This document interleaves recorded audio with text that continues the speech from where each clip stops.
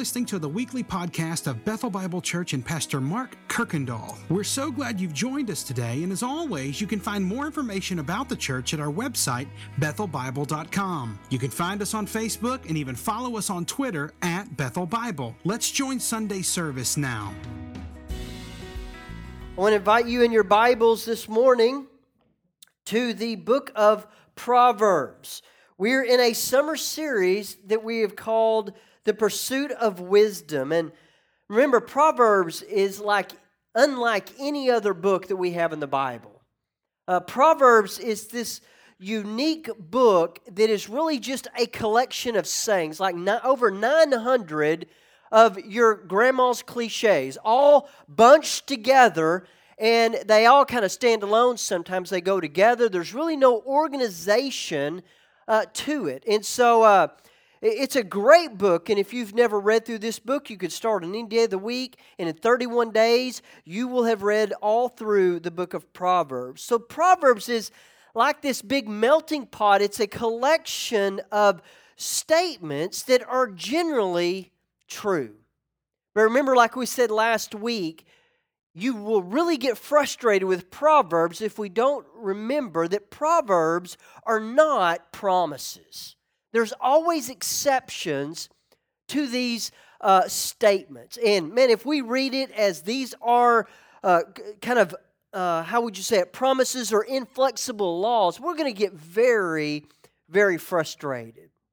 So the Proverbs is these general truths, these general principles, but there are exceptions, but these truths should govern our lives.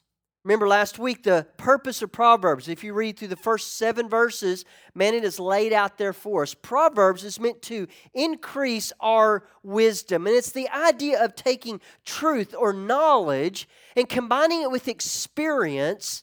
And when you put those two together, we should be able to make wise or the best possible choice that is there.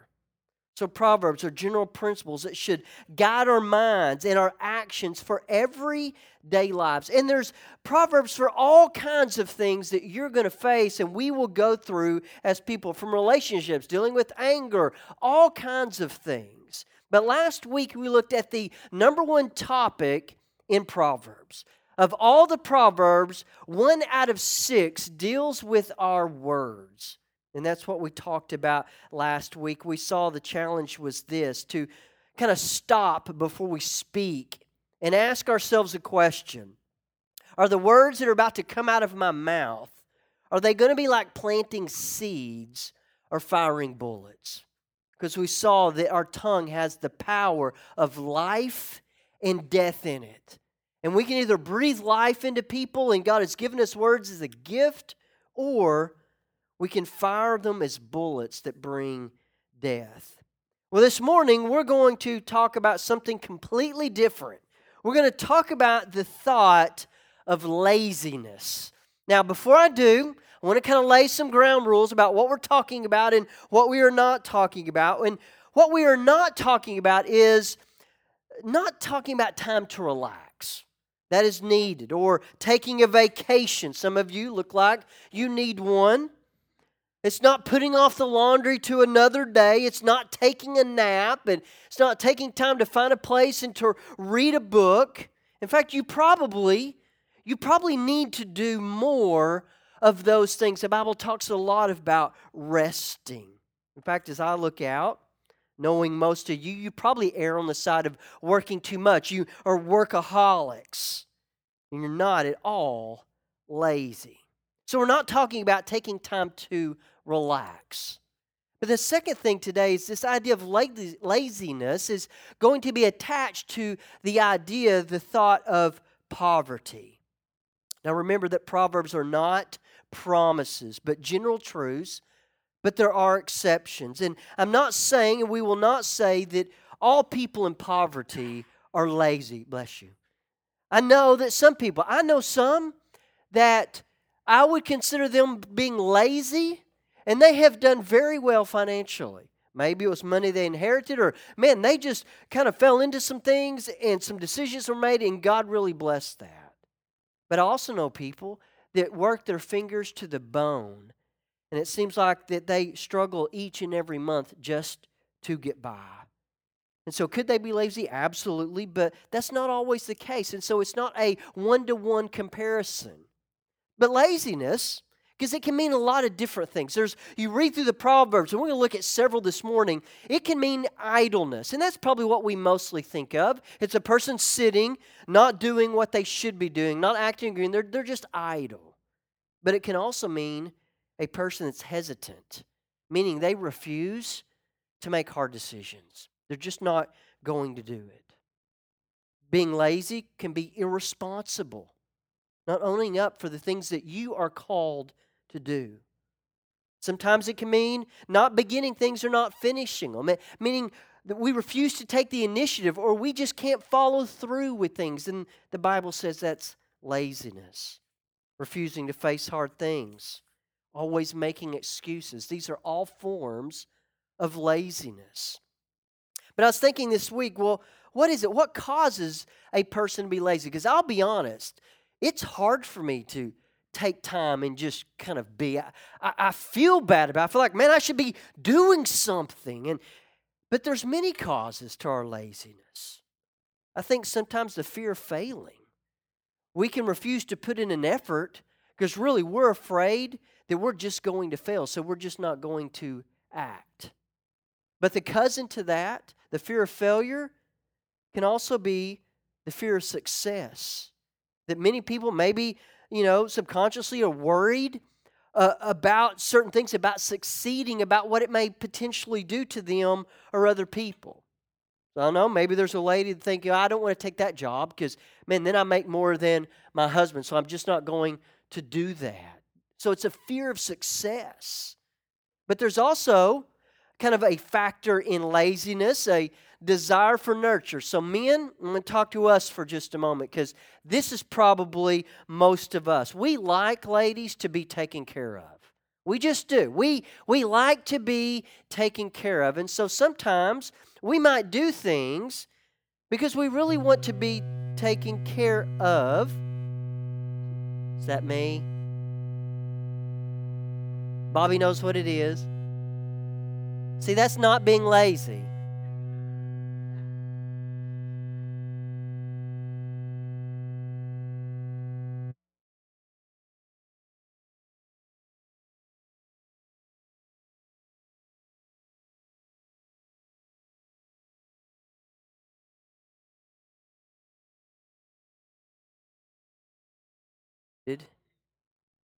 Testing 1, 2. There, I'm good. I'm not on now. I am down here. I'm good. No, I'm not. I will just speak loudly and let them figure it out. Now, where in the world was... There I am. Now, where in the world was... Oh, this desire to nurture.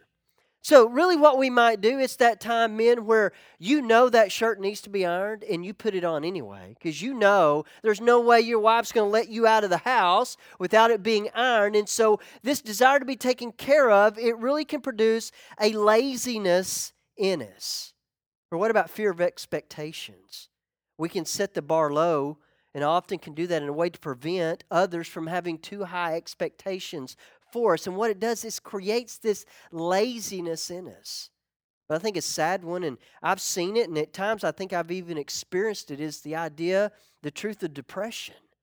When hopelessness kind of sets in, and that sets in on a person, it seems like inactivity quickly follows. So Proverbs, here's what it's doing over and over again. It says there are so many roads that lead to our destruction and the destruction of other people. Last week, it was a road marked by our words. So this morning, we're going to look at the idea of a road marked with laziness. So I love to operate out of a big idea. I like to read the passage, and I try to summarize it into kind of one statement. What is this passage talking about? Well, I stole it this morning from a lady named Anne Frank. Anne Frank, one of the most discussed Jewish victims of the Holocaust. She spent 3 years in hiding with her family, several different concentration camps before she eventually died. She's made famous by that diary titled The Diary of a Young Girl. But in that book, this is what she wrote. laziness, it may appear to be attractive, but work, it gives satisfaction. And I think that's what the purpose and the main idea of what we're going to look at today. So in your Bibles, in the book of Proverbs, go to chapter 6. We're going to begin in verse 6 this morning, and we're going to kind of walk down through verse 11. It's a really interesting proverb. It's got a kind of unique word picture for us. Beginning in Proverbs chapter 6, verse 6, this is how it reads. Go to the ant, O sluggard, meaning lazy one. Consider her ways and be wise. So Solomon is one of his proverbs. We have many authors in this book, but this one is Solomon's. And I don't know, he could have, in fact, one of his sons in mind. Or maybe this is an idea where he's just kind of speaking in general to people about the idea of a sluggard. But he begins with the word go. So there's a call to action. Go to this ant, and it says to consider, meaning to think about. So he's taking that idea of wisdom, of knowledge, thinking, and also the idea of experiences and action. And it says, go and consider the ant. Now, it's interesting to think about that here we are, the crown of God's creation, created in God's image. We were created to rule, and we have to go and learn from the ant. The pesky little, I don't know if it's a fire ant, a sugar ant, or whatever it might be, that we, as God's crowning creation, we're to go and to watch and to learn from a little ant. And why would he do that? Well, I don't know, but it's interesting that everything about us was affected at the fall. In fact, we see the idea of work even before the fall happened. But after the fall, our attitude towards work changed. The effort needed changed. The effects on us changed. And so I think what God does is He places these lessons even within nature, and they are all meant to lead us back to Him. Think about this. We have this outdoor patio, and it seems like birds have taken over our house. We got 2 in the garage. We got 1 in this desk, but there's 1 up in our outdoor kind of covered patio. And man, this ant, we watched it bird for weeks and weeks. She began coming and building everything, all the energy she had into this nest in the corner. Man, she would see you coming and she would fly off, and then before long we noticed that you could get closer and closer. And just yesterday, all of a sudden we see these little beaks kind of sticking up out of the nest. And man, here's this bird that spent all of this time building this nest, defended it, and it was all to nurture and to care for her children. I mean, what a great reminder of our calling as parents. Or you take the otter. Have you ever watched them, how resourceful an otter is? They need to get this clam open.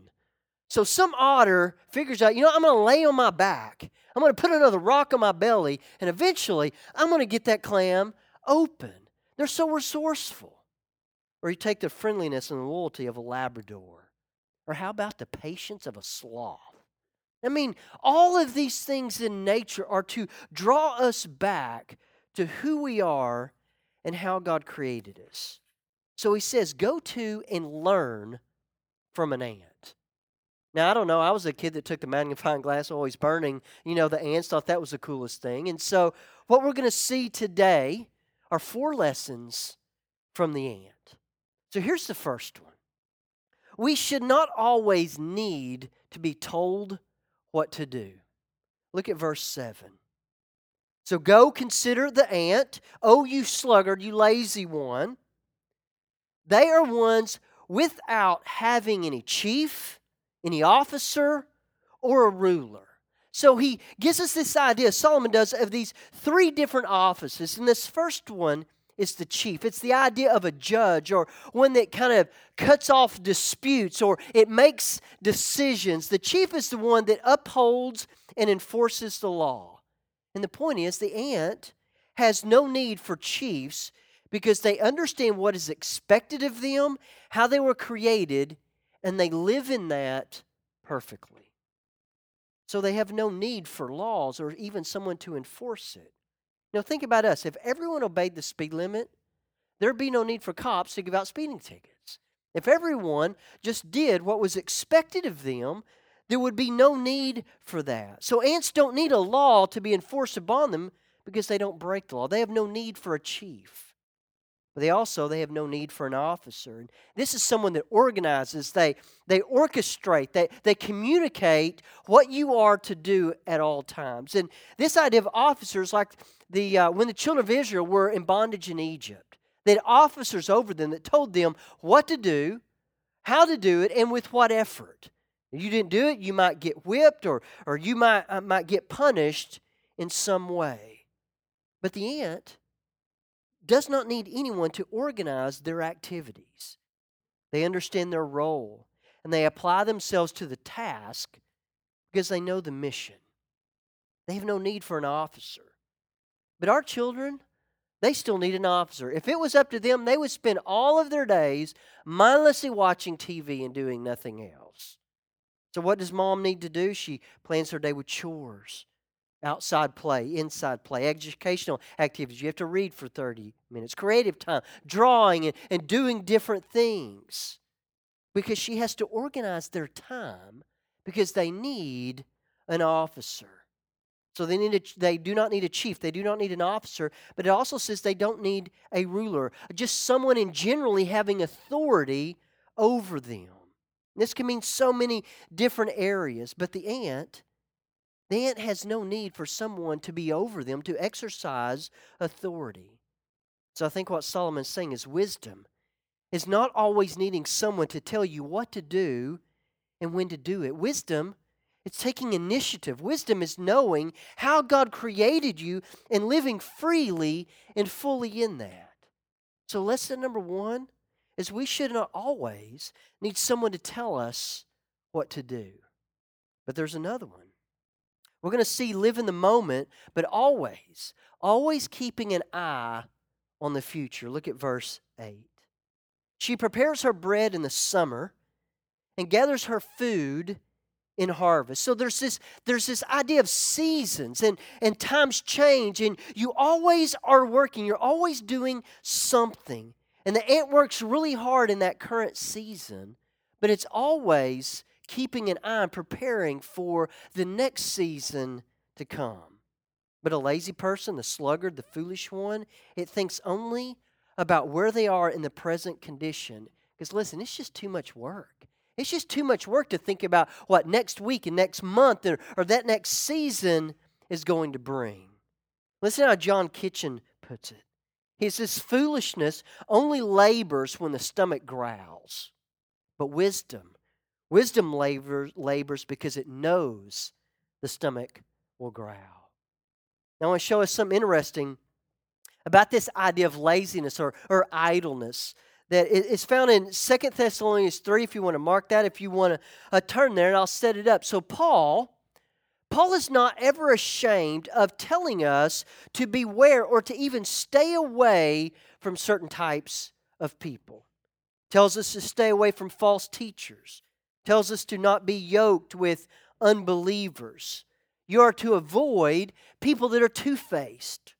1 Corinthians 5, you are not to associate with someone that says they're a believer, a Christian, but are sexually immoral and full of greed. Psalm 26 says, stay away from liars. 2 Corinthians 15 tells us bad company, it ruins good morals. So Paul shows us, he tells us to stay away from all certain types of people. But there's a group that's mentioned in 2 Thessalonians 3, verse 6. So let me read it slowly and set it up because it isn't at all what I thought it would be. He says, now we command you. As the authority, we are telling you to do something. In the name of our Lord Jesus Christ. This is how serious this command is. That you keep away from any brother who is walking in idleness or a sluggard or is lazy and not in accord with the tradition that you received from us. Because, see, these believers, they were out of balance. What was happening is they were so consumed with Jesus was going to return. And listen, that's a great thought. We need to remind ourselves, yes, Jesus could return at any moment. But they misunderstood that. They misapplied it. They were so concerned, they were so focused that Jesus can come back tomorrow that they refused to work. They just sat around and did nothing. They were idle. And Paul says, those type of people, you need to stay away from them. So wisdom is not just being busy, but it's anticipating future needs and being motivated to prepare for it. Wisdom is not only working because your stomach growls, but working because you know your stomach will growl. Or you might say this, wisdom is not waiting until you're a crisis to reach out to God, but reaching out to Him daily, knowing that crisis could be just around the corner. So lesson number 2 is this idea, live in the moment. Work hard in the moment, but always keep an eye on the future and that things could change. Lesson 3, don't worship the creation, but the Creator. Or you could say, don't worship the creation over the Creator. Look at verse 9. So it's in the form of a question. How long will you lie there, O sluggard? Will you arise from your sleep? And what we see is that we are really good at making good things ultimate things. We are really good at worshiping the creation over the Creator. We are good at turning anything into an idol. And here's what the sluggard or the lazy person is seen. They're seen as a worshiper of sleep. Sluggard is taking a God-given blessing of rest and sleep. These are good things. They should be enjoyed. But the sluggard makes it more important than it should be. Man, what a great reminder for us this morning that we are all in danger of taking God-given blessings and making them more important than they should be. So wisdom is not turning good things into ultimate things. Wisdom is not letting things and people rule us. It is putting our happiness and our joy in the right things. And so the sluggard was putting all of its joy, all of its happiness in worshiping the idea of sleep. So lesson number 3 is do not worship the creation over the Creator. But here's the 4th lesson. Small decisions can lead to massive consequences. Look at verse 10 and 11. It says, a little sleep, a little slumber, a little folding of the hands to rest, and poverty will come upon you like a robber, and want like an armed man. And so we had this little powerful picture of a man reclining with his hands folded, maybe resting on his belly, and he's back, his mouth is open, and he's sleeping. And I mean, it sounds pretty good. At least it does to me. But notice how innocent it begins. A little sleep, a little slumber, a little folding of the hands to rest. And it doesn't seem like much at all. In fact, it seems really attractive. But then you notice what happens. Poverty comes upon that man like a robber. It's unexpected. It even comes unnoticed because bandits in this time would conceal themselves in the landscape, in the surroundings, and they would wait for passerbys to be traveling from city to city, just waiting for the moment to ambush them. So Solomon says that so is poverty or need, are just waiting to ambush a person. And the easiest victim, it's the sluggard. But I want to make a clarification here. This is not the picture of a man that is, it's not this idea of a man who is wanting to work, but he just can't find work. No, it's a man that's just refusing it. The opportunity is there, but he's just too lazy to get up out of his lazy boy and to do something. And so I think Solomon's point is this, that it may seem like small decisions. But in the end, they can end up costing you greatly. Through my years as a pastor, I've had the opportunity to sit down and talk with people that were in some very difficult situations. Man, it just seemed like that it was bad decision after bad decision. They find themselves just almost in ruin, and they've dug themselves such a deep hole. But I've realized that can become so paralyzing to people. They can't even see the light at the end of the tunnel or how this situation could possibly get any better. My advice has always been, listen, you will not change this overnight. But the next thing to do is to make the next right decision. The next decision, whatever that decision might be, as small as it might be, make the next right decision. And then what happens is you start stringing together some right decisions, and before long you find yourself in such a better place. But then the opposite is also true. A life is hardly ever ruined by one just major decision, but a whole lot of bad little decisions along the way. Derek Kidner, in his commentary, says it really in a creative way. He says that the sluggard does not commit himself to a refusal, meaning he doesn't just say no, but he deceives himself by the smallness of his surrenders, meaning it's just a little bit here, a little bit there. So, by inches and minutes, his opportunity slips away. So I think Solomon's saying that small decisions, if we are not careful, can lead to massive consequences. It's so much bigger than just a little sleep, a little slumber, a little folding of the hands. He says, no, it is much more important than you realize.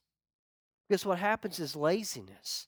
It may seem really attractive, but we'll find that really it's work that brings satisfaction.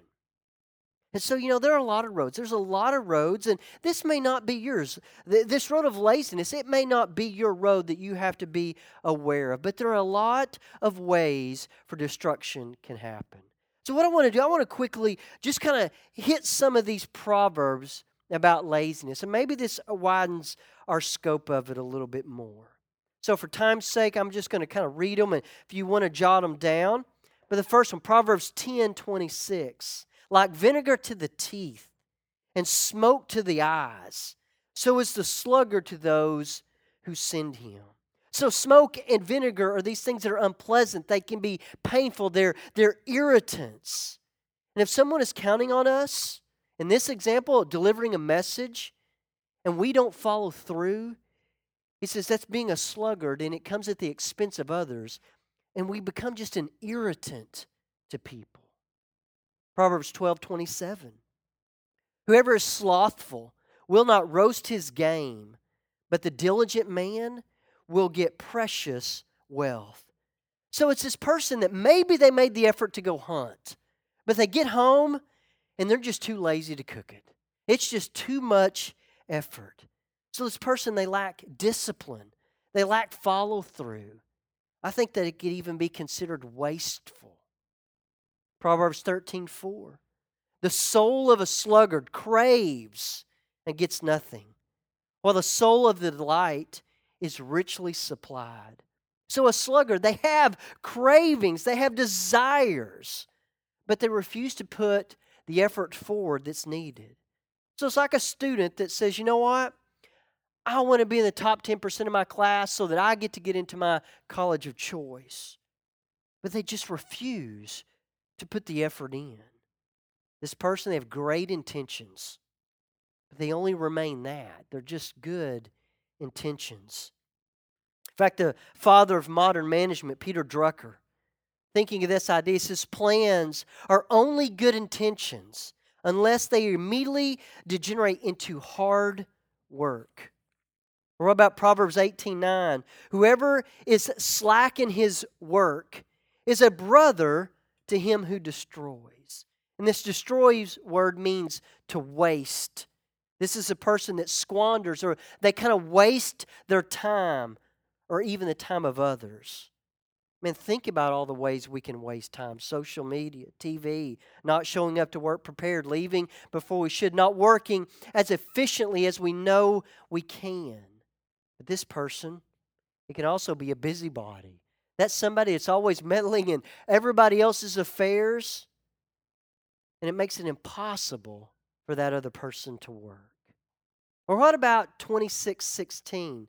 The sluggard is wiser in his own eyes than 7 men who can answer sensibly. So laziness, it actually leads to consent. Those who can't, they always seem to be the ones that want to tell others how to do it. It's someone who thinks they have all the answers. They love to give advice. They actually lack the wisdom to actually do things themselves. But here's my favorite. Psalm 22:13. The sluggard, the lazy person says, "There's a lion outside. I shall be killed in the streets." So the lazy person refuses to go outside just because of the slight possibility that a lion might be roaming the streets. And this is supposed to be read as like an unrealistic claim, because I'm no expert, but I don't think lions are just roaming free in northern Israel. I don't think there's any around there. But this lazy person comes up with any excuse, as crazy as it might seem, just to not do what they should or to get out of doing something. And they go to great lengths just to justify doing nothing. You know, and as I look out at us, and I think about you, I think about me, I don't think at all that we're a lazy group of people. I don't think we're that. In fact, but I do think it gives us an opportunity to examine ourselves spiritually. Think about it this way. What about missed opportunities to see God? We might have a problem. We don't have a problem of really laying around and doing nothing, but we can get really lazy spiritually. We know that God created us, and He created us to worship Him, as Adam reminded us this morning, and in so many different ways. But think about all the moments that simply pass us by and we just miss it. Or what about rationalizing sin? God has called us to live lives, to honor Him, to follow after Christ. But we can easily say, listen, it's just a little sleep. It's just a little slumber. It's just a little folding of the hands. Nothing will really happen. Or, man, I can stop any time I want. No one's really going to get hurt. But the truth is that we might look at these as just little decisions, but in the end, they can end up destroying our testimony and our witness. Or we might make excuses. Oftentimes we know God has placed opportunities in our lives to experience Him and to even be used by Him. And if we're not careful, we can miss Him and the opportunity by making excuses. So this is what I want to end with this morning. I want to end with a challenge against laziness. Clint mentioned earlier that across all 3 campuses, and next week we'll have some more information, but I want to kind of break the ice this morning. All across the 3 campuses, we're going to have something called the Summer Salt Project.